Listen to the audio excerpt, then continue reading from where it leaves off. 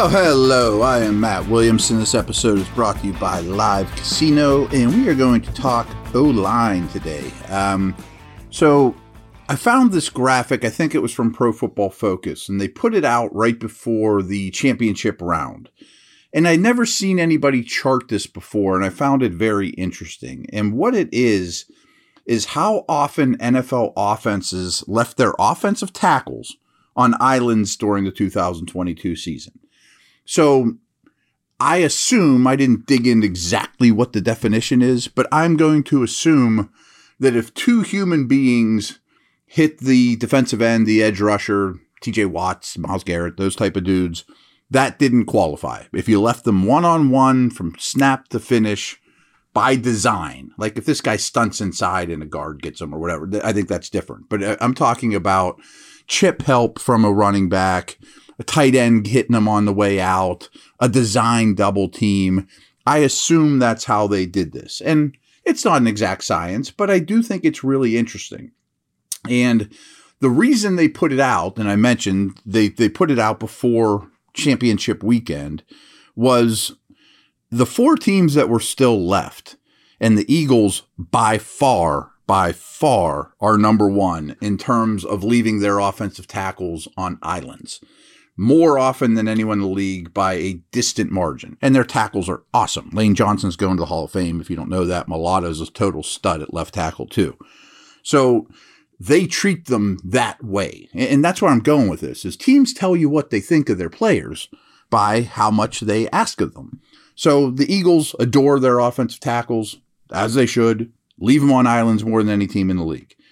But not too far behind are Cincinnati, who since then probably have rethunk that, because against Kansas City, they didn't leave them on islands at all. The Niners are also near the top, as are the Chiefs. So good O-lines are going to leave their tackles on islands more, good tackle pairings, and not coincidentally seem to win a lot of games in this league. So some of the other top ones that don't exactly back that up are Tampa, but that's a Brady thing. Get it out of your hands now. Seattle, those two rookie tackles, they asked a ton of them. And, that's a very demanding ask. So where I'm going with this is, aren't we talking Steelers, Williamson? Well, yes. I've talked about the Steelers O-line with you guys a ton. Depth worries me. I think they have a good starting five, but only the Dolphins and the Raiders helped their offensive tackles more than the Steelers. So if you want to see this entire chart, I tweeted it out maybe a week or so ago. If you ask me again, I'm sure I can tweet it again. So Chooks and Moore basically played every snap. We know that. Probably won't happen again. But they were helped basically more than any other tandem in the league except for Vegas and Miami, which isn't a ringing endorsement of the coaching staff faith in them. And it worked. That's fine. But what if you didn't have to help them as much? What kind of ramifications does that have for the passing game, the downfield passing? Can you get another body consistently out in a route if you had a star left tackle or, an upgrade, somebody you trusted more? Or these guys can also get better too. I mean, they're young. Maybe next year they're a little better. You trust them more and more. Who knows? So I found that very interesting, is they helped their tackles an exorbitant amount, where some of the best teams in the league, namely the Eagles, did it very least, and so obviously it's just a good way of quantifying what good tackles can do for you in the passing game. So I'm going to take a quick break, and then we're going to talk about some Senior Bowl stuff, O-line related, and again, it leads more and more to, if possible, that first round pick, if it's a tackle, it's going to be really hard for me to pass up on. I mean, if there's a suitable player available, I think more and more that pick in the first round is going to be a corner or a tackle. It looks like there's a lot of corners that'll be there. I don't know if any tackles will be that'll be worth it.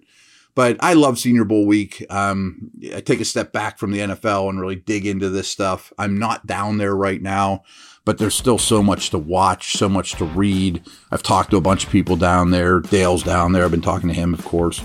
So I'll be back in a minute here, and we'll talk about a little bit of Senior Bowl stuff, too, that is O-line related.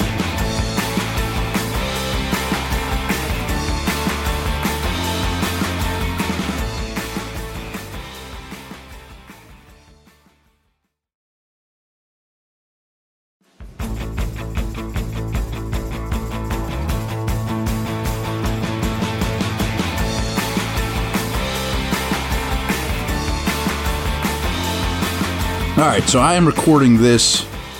Actually, the first practice is kicking off right now, 1 o'clock on Wednesday. So I don't know what's happened in Wednesday's practices, but by all accounts, Coach Tomlin was really focused on the O-line for Tuesday practices. If you recall, last year, he was really focused on the quarterbacks, and their first round pick was a quarterback. We know these guys smokescreen, and Tomlin did a phenomenal job of smokescreening the interest in Willis and all that stuff, which I don't think was unfounded, but I don't think they said, we knew we're going to take Pickett all along before this, this time next year. They did all their due diligence, but I'm sure offensive line is going to be a huge, priority for this team. Again, score more points. So I wanted to highlight two of the players there.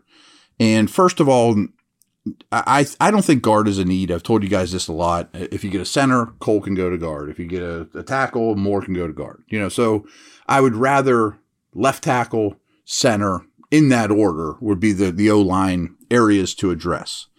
So the dude from Minnesota, University of Minnesota, John Michael Schmitz, is starting to be widely considered probably the best center in this draft. And he had a very good first day. He's weighed in at 6'0", which if you guys don't know means 6'3" and 3/8, perfect center size.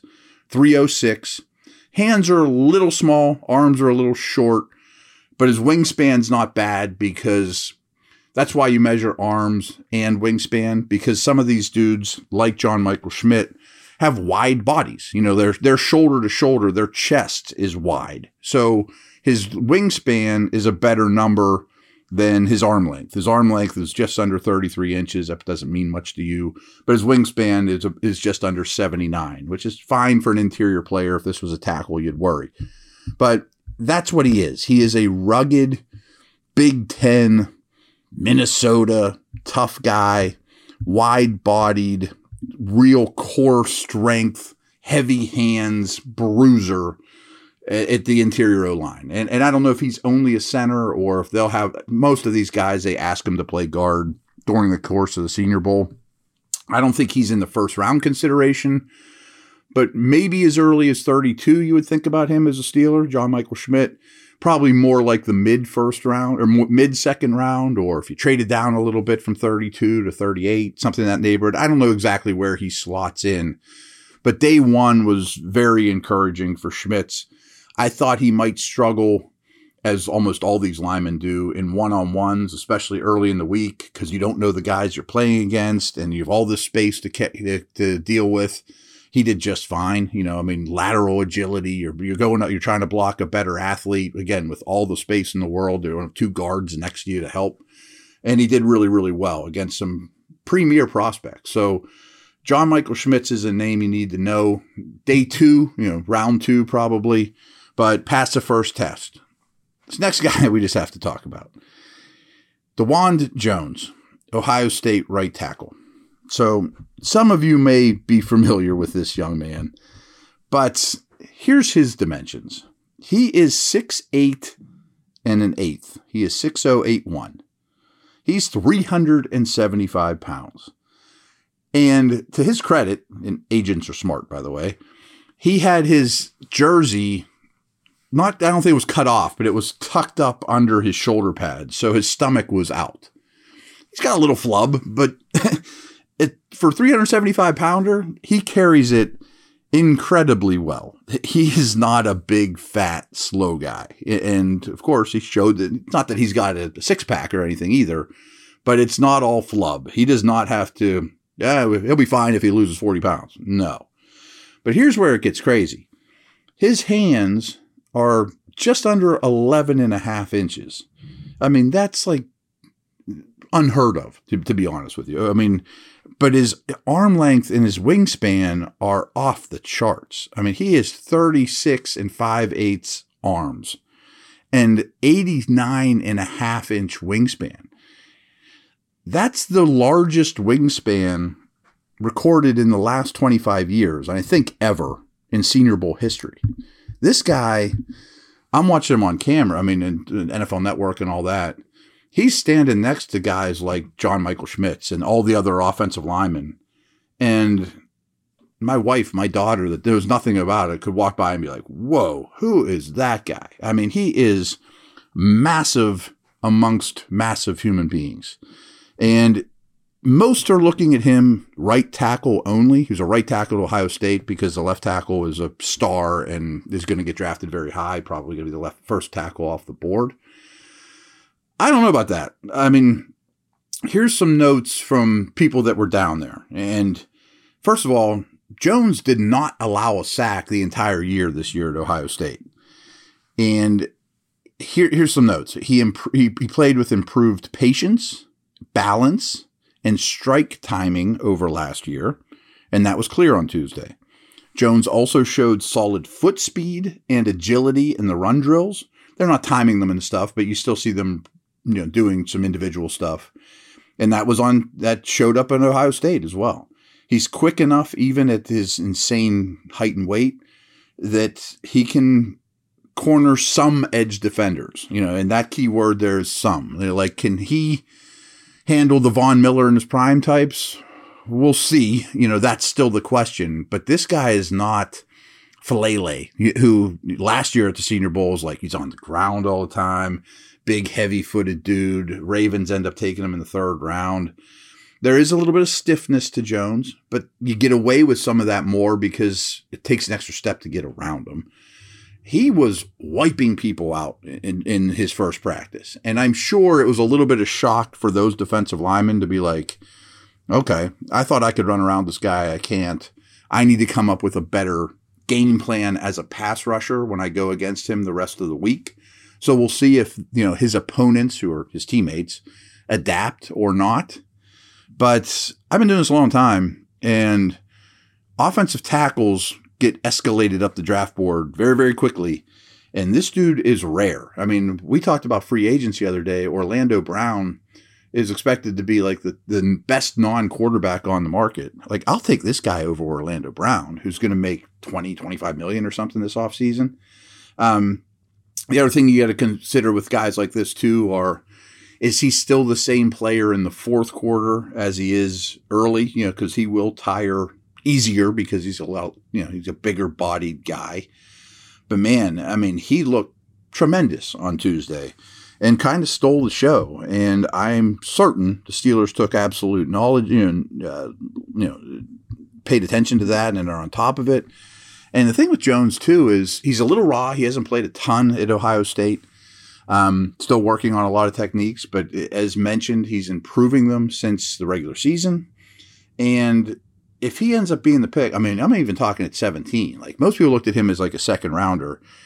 I look at him and think, I don't know if this guy gets out of the 1st round if the rest of the week goes well for him. And he shows that he's light enough on his feet. He's never going to be the most nimble tackle in the world at 375.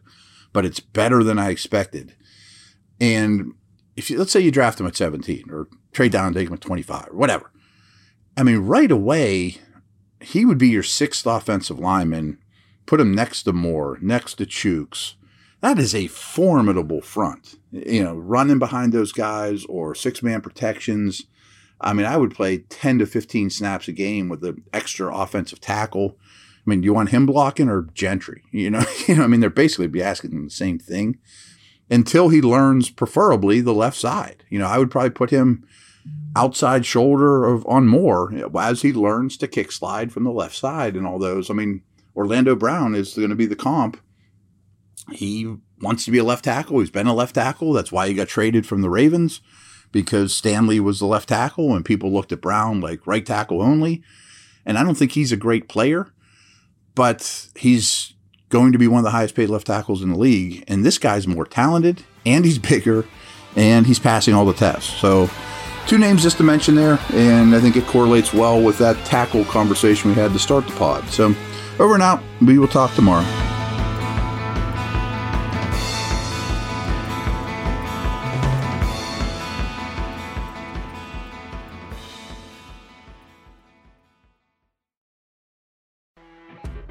You know when you're listening to a true crime story that has an unbelievable plot twist that makes you stop in your tracks? That's what our podcast, People Are the Worst, brings you with each episode. I'm Rachel. And I'm Rebecca. We're identical twins who love true crime cases that make you say, didn't see that coming, and we hate the people responsible for them. Listen to People Are the Worst now on Apple, Spotify, or wherever you get your podcasts.